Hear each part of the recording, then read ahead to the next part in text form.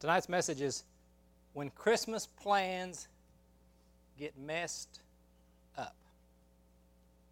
When Christmas plans get messed up. Matthew chapter 1, we're going to read verse 18 down to 24. Verse 18 says, "The birth of Jesus came about this way. After his mother Mary had been engaged to Joseph, it was discovered before they came together that she was pregnant from the Holy Spirit. So her husband Joseph, being a righteous man and not wanting to disgrace her publicly, decided to divorce her secretly. But after he had considered these things, an angel of the Lord appeared to him in a dream, saying, 'Joseph, son of David, don't be afraid to take Mary as your wife, because what she has been conceived in her is from the Holy Spirit. She will give birth to a son, and you are to name him Jesus, because he will save his people from their sins.' Now all of this took place to fulfill what was spoken by the Lord through the prophet. See, the virgin will become pregnant and give birth to a son, and they will name him Emmanuel, which is translated God with us. When Joseph woke, he did as the Lord's angel commanded him, and he married her." In just a matter of a few weeks, it's going to be Christmas. And this entire month will be filled with events. It'll be filled with emotions, memories, expectations. And we have all these plans. But what happens when something messes up your plans? I know some people that the most devastating thing you can do to them is change their plans. It absolutely throws them for a loop. They can't stand to have they have everything planned out. This is exactly the way this is supposed to go. If it's an event or if it's like a birthday party, if it's a vacation, they have it planned out, and if anything happens that messes that up, it absolutely devastates them. But that's what happens with plans. Your plans sometimes get messed up, whether it's travel, whether it's guests coming and they don't show up, or guests showing up that really you didn't expect them to show up, or even gifts. Have you ever bought the perfect gift for somebody and they open it and it turns out it wasn't quite the perfect gift you thought it was going to be? I read a list, and that's what we try to do here at Oasis. We try and enlighten everyone best we can. So I read this. This is the top 10 things that you say to someone when they give you a gift that you don't really like. And so if anybody uses any of these, please let me know. This is more research than anything else. Number 10 is this: things you say when you get a gift you don't like. Number 10, yep, that sure is a gift. Don't try that one. Number 9 is, well. Number 8 is, boy, if I hadn't recently shot up 4 sizes, that would fit me perfectly. Number 7 is, this is a perfect thing for wearing in the basement. Number 6 is, I hope this never catches fire. It's fire season. A lot of fires happen unexplained. Number 5, if the dog buries this, I sure am going to be upset. Number 4 is, I love it, but for fear of the jealousy it will invoke, I can't keep it. Number 3 is, sadly, tomorrow I enter the witness protection program. Number 2 is, and to think, you got me this on the year that I swore I would give all my gifts to charity. And the number one answer is, or the number one thing to say is, I really don't deserve this. I have one of my own, Mitchell, when he was little, and I always taught the kids, no matter what you get, no matter how awful it is, you smile, you act like you love it. I mean, we have the pep talk. I mean, for the first 10 years of their lives, we had that pep talk before we went to any grandparent's house. Look here. I don't care what it is, because it's going to be something ugly. It's going to be something you wear. I know you want toys. Every child wants toys, but you're going to get clothes. And when you get them, you act like you love them. And so I did it so much I didn't even think about it. And I remember one year, Mitchell got like clothes from his grandparents, and he was just holding them up. He was so excited. And I told my mom, I said, look, he's excited. And he looked at me and he said, Dad, you told me to act like this whenever I get something I don't want.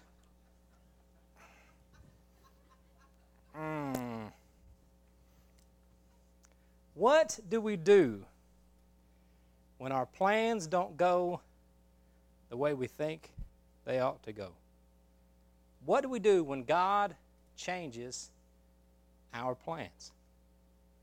3 things I want to talk about that you do when God changes your plans, when your Christmas plans get messed up.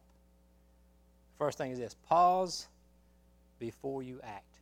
Now, this can be used on almost anything in life when you're reacting to something. Pause before you act. Look at verse 18 and 19. So the birth of Jesus came on this way. After his mother Mary had been engaged to Joseph, it was discovered that she was pregnant of the Holy Spirit. So her husband Joseph, being a righteous man, not wanting to disgrace her publicly, decided to divorce her secretly. They were young parents. And I never even thought about this until I started studying this sermon. We often look over that whole scenario. But these were 2 young people about to get married, and they had big plans for their life. Big plans. The kind of family they wanted, the kind of job he was going to get, and he was a carpenter, and the kind of things they wanted, and they had plans. And all of a sudden, God shows up right in the middle of their plans. And Joseph finds out that his wife is pregnant. And she says it's the Holy Spirit. I would hope I would have the same grace that Joseph had, but I don't know that I would have, because his plans changed immediately. And he finds out that she is pregnant. And being a righteous man, he didn't want to make a public example of her. One of the things they could have done was stone her to death. And he loved Mary. And he didn't want to have anything harm her. And so he was going to privately divorce her and then move on with his life.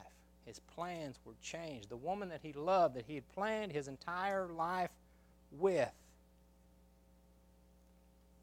is pregnant. And I told Deborah when she got done singing, she could not have picked a better song for my sermon than the one she picked, because she sang, "Stand still and let God move." And Joseph, while he was thinking all of this stuff, paused before he acted. He did not put her away. He did not divorce her. But he was thinking about it. How many times do we do that? Because what he was doing was he wasn't just privately putting away his soon-to-be wife. He was putting away the presence and the activity of God. How many times do we do that? Quietly, peacefully, just putting away the presence of God. We don't make a big fuss about it. We don't say, no, I'm not going to do it. We just privately put God away. We privately leave him out of our lives. Forgetfulness, neglect, just a quiet removal of God from our life. When God shows up, we expect him to show up peacefully and wonderfully. We think about God showing up on earth, and the first thing we think of is the angels singing peace, goodwill towards men. We think about the wise men bringing the gifts. We think about the solemn manger scene and how peaceful and quiet. We even sing Silent Night, Holy Night. But when God showed up in Mary and Joseph's life, he caused complete and utter turmoil in their life, in their plans. And I want you to keep that this Christmas season. I want you to keep that in mind. We say, God, I want you to show up in my life. I want you to show up in my situation. But do we really?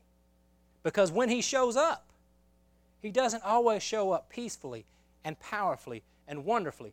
Sometimes when he shows up and your plans are going to change. He's going to get right in the middle of everything you had planned. I have this plan. God, I want to do your will, but this is pretty much how I want to do it. And that's how we are. That's how I've been. When I was called to preach, that's exactly the way I was. God, I am going to work with teenagers. I love teenagers. I don't want to fool with old people. Now, I am an old people, but back then I said I don't want anything to do with preaching. I can't get up in front of a bunch of people and talk. I just got married not too long ago, God. I have a baby on the way. My first child is, I can't preach. I can't do this. I want to work for you. I want to serve you. I want you to show up in my life, but this is how I want you to do it. And God said, that's not how I'm going to do it. I'm not going to take over your life. But if I'm going to show up, your plans are going to have to change, because this is what I have for you. I didn't see big picture. I saw all the turmoil and the heartache. I saw the embarrassment getting in front of people and speaking. I heard of horror stories from my pastor and different pastors of all the things that they'd had to deal with and all the crazy things that had happened. And I remember my pastor growing up, he was preaching revival, and he got preaching in a big way, and he walked up the middle of the aisle there, and he went to make a point, and he did this. And when he did, he spit his teeth clean out of his face. I said, I don't have false teeth, but one of these days I'm going to, and I don't want to do that. And he didn't miss a beat. He kept preaching. He reached down, picked him up, put him right back in his face, went on. I said, Lord, I want you to show up in my life. Because I'm sure Mary and Joseph's prayer, because God used them, their prayer was, God, use me however you want to use me. And when God showed up, Joseph thought, whoa, wait. This is not how I want God to use me. Do you really want God to show up in your life? Because if he does, and when he does, your plans may change. What are you going to do when your plans change? Pause before you act. And Joseph thought about it. The Bible said he thought about putting her away. He didn't immediately do it. He didn't do anything rash. He didn't kick her out of the house. He didn't run to the divorce lawyer. He thought about it. He no doubt prayed about it. And then the angel showed up and said, don't worry. This is all a part of God's plan. And the second thing we need to do is adjust our expectations. Adjust our expectations. Verse 20 says, but after he had considered these things, an angel of the Lord appeared to him in a dream, saying, Joseph, son of David, don't be afraid to make Mary your wife, because what has been conceived in her is from the Holy Spirit. She will give birth to a son, and you are to name him Jesus, because he will save his people from their sins. Adjust our expectations, because with plans come expectations. When we plan something, when we plan an event, we expect so many people to show up. We expect it to be a great, if it's a great party, everybody having a good time, everybody loving each other, and there's no problems at all. We have expectations, and sometimes we have to adjust our expectations. I heard a story of a man happened to be in a mall early one day, walking before any of the stores had opened. And he walked by this one particular store. It was around Christmas time, and they were having a Santa Claus training session. And so he stopped and he listened in, and that guy said, all right, listen up. So these are the rules for being Santa Claus, things you have to know. He said, first, he said, this is how you wear the beard. And he adjusted the beard exactly right. He said, this is how you wear the beard to make sure it stays on, that it doesn't get pulled off. Very important. He said, number 2, watch your glasses. Little kids love glasses. They will grab the glasses off of your face. Watch the glasses. He said, number 3, above all, this is the most important. Never promise a child anything, because if you do, they are going to get their hearts broken. And he was exactly right. Sometimes we have expectations, and we put expectations on people of God. The most times I've been hurt in my life have been from people who are children of God. And it's because I have put such high expectations on them, and they didn't live up to those high expectations, and then I got hurt.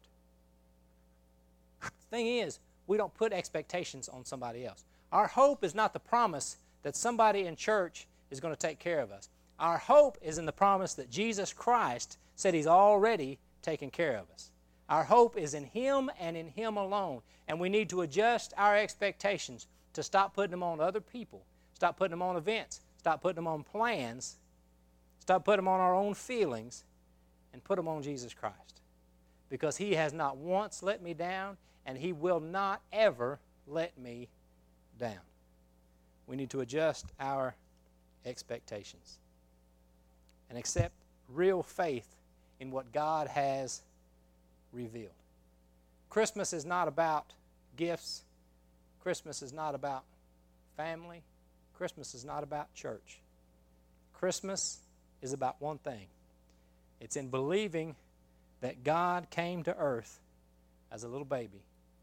And it is God and God alone, through what He did on Christmas, that allows this world to be saved. Adjust your expectations. And then finally, and this is what Joseph ultimately had to do, the third thing is this: surrender to something greater. Surrender to something greater. Verse 24 says, when Joseph woke up, he did as the Lord's angel commanded him. He married her, and that's Mary.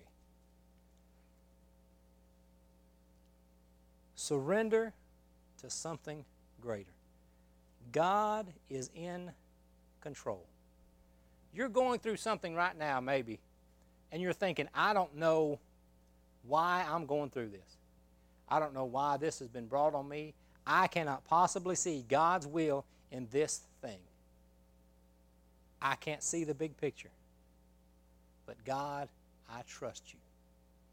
You are in control. I surrender to whatever plan you have for my life.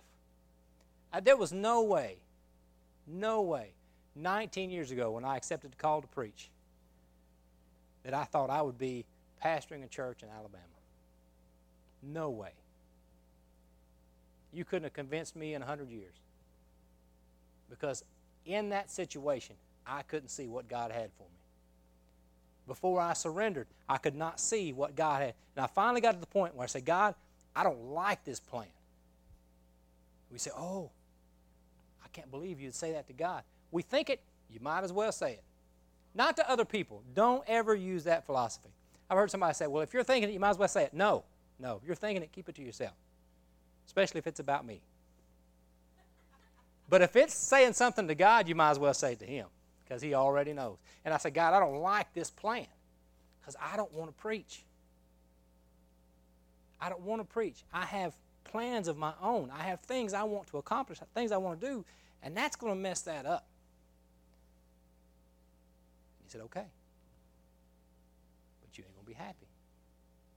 It's okay, but you're not going to be where I want you to be. And I fought it for about 6 months. And I did everything I could in the church. I was sweeping the floors, cleaning the Sunday school rooms, working with teenagers. I was teaching the Sunday school class. I was helping with the men's group. I was a deacon at the church. Whatever I need to do. I ain't preaching. I got as busy as I possibly could.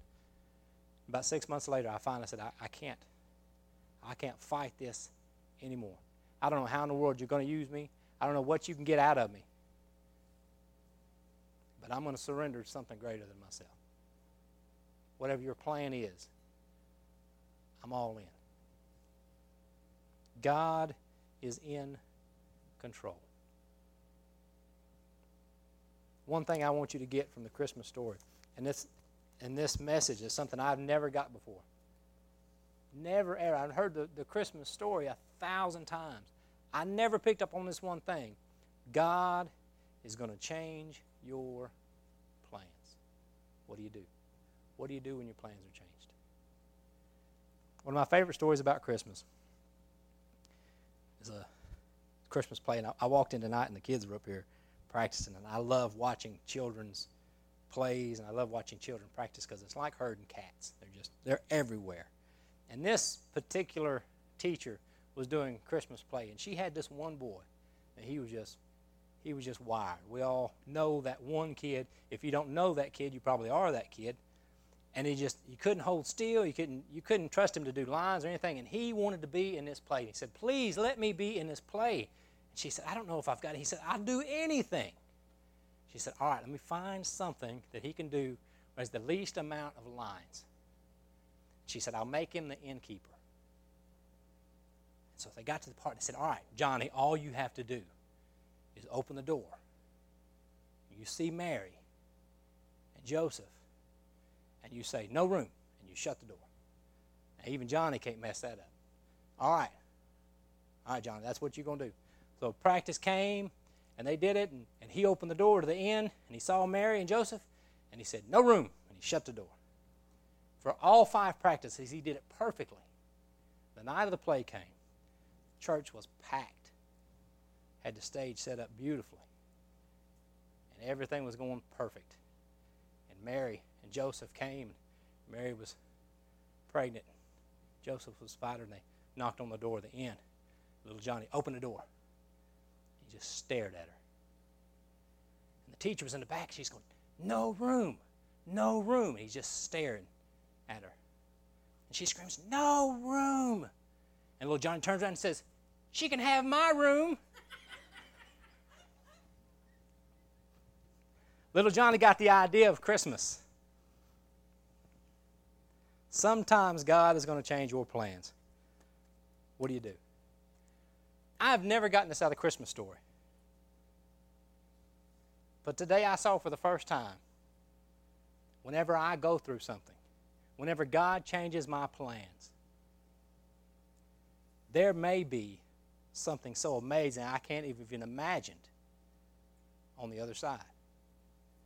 Now think about it. Mary and Joseph brought into this world the creator of the universe in flesh. They brought into this world the King of Kings and the Lord of Lords. The baby that they brought into this world would be the king that welcomes them into heaven. And because they said, God, whatever you want me to do, whatever you want me to do, whatever you're going through, whatever trial, tribulation you have been through, you are going through, or you will go through, keep in mind the Christmas story. God may change your plans. He may be changing your plans right now. You may be in a situation where you're thinking, I can't imagine, I don't know why this has happened to me, God. But on the other side, you'll see. You'll see. With every head bowed and every eye closed.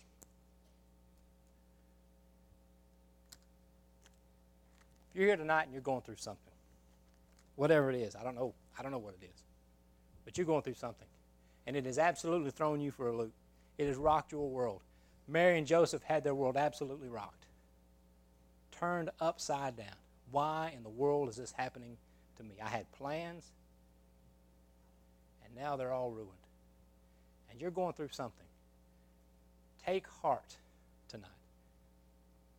As we pray in a minute, I want you to pray, God, whatever you have for me, why ever this is happening, help me to not act too quickly. Help me to expect only what you have for me, and help me to surrender to something greater than myself. Because God is working something in your life. He has got a hold of you for a particular reason, and He will bring you through on the other side, and you will see, just like Mary and Joseph did, the great things God has for you. Father, I'm so thankful for this day, for all the blessings of life, for how good you've been to us. Father, I thank you that you change our plans, and you change them for the better. You know exactly what's going to happen in our future, and you begin changing plans long before we think we need them changed to accomplish your will. So, Father, if there are those here that are going through some changes right now, I pray that you would just touch them, that you would strengthen them, that you would show them to completely surrender to you, that you have them. You've already got the ending in sight. You already know exactly the way their lives are going to go, and all they need to do is surrender. Thank you so much for the Christmas miracle that you have given us. We ask all this in your sweet and holy name. Amen. I'd like for the ushers to come just now, if they would. Take up our evening tithes and offering.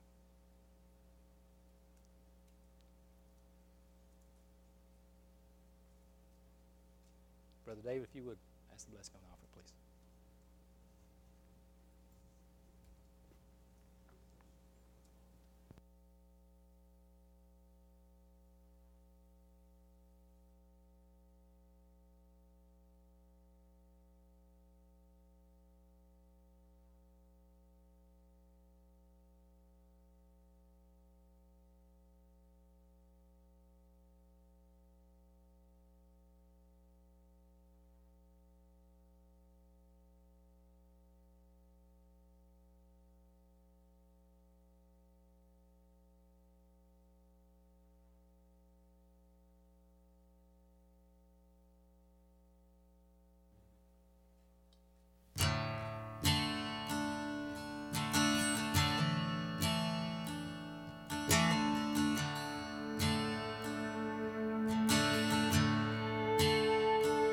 Take these hands and lift them up, for I have not the strength to praise you near enough. I have nothing, I have nothing without you. And take my voice and pour it out. Let it sing the songs of mercy I have found. I have nothing, I have nothing without you. All my soul needs all your love to cover me, so all the world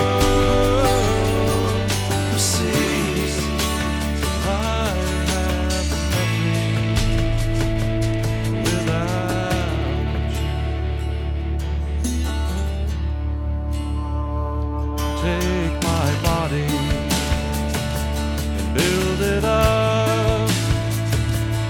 It be broken as an offering of love. I have nothing, I have nothing without you. All my soul needs all your love to cover me, so all the world to see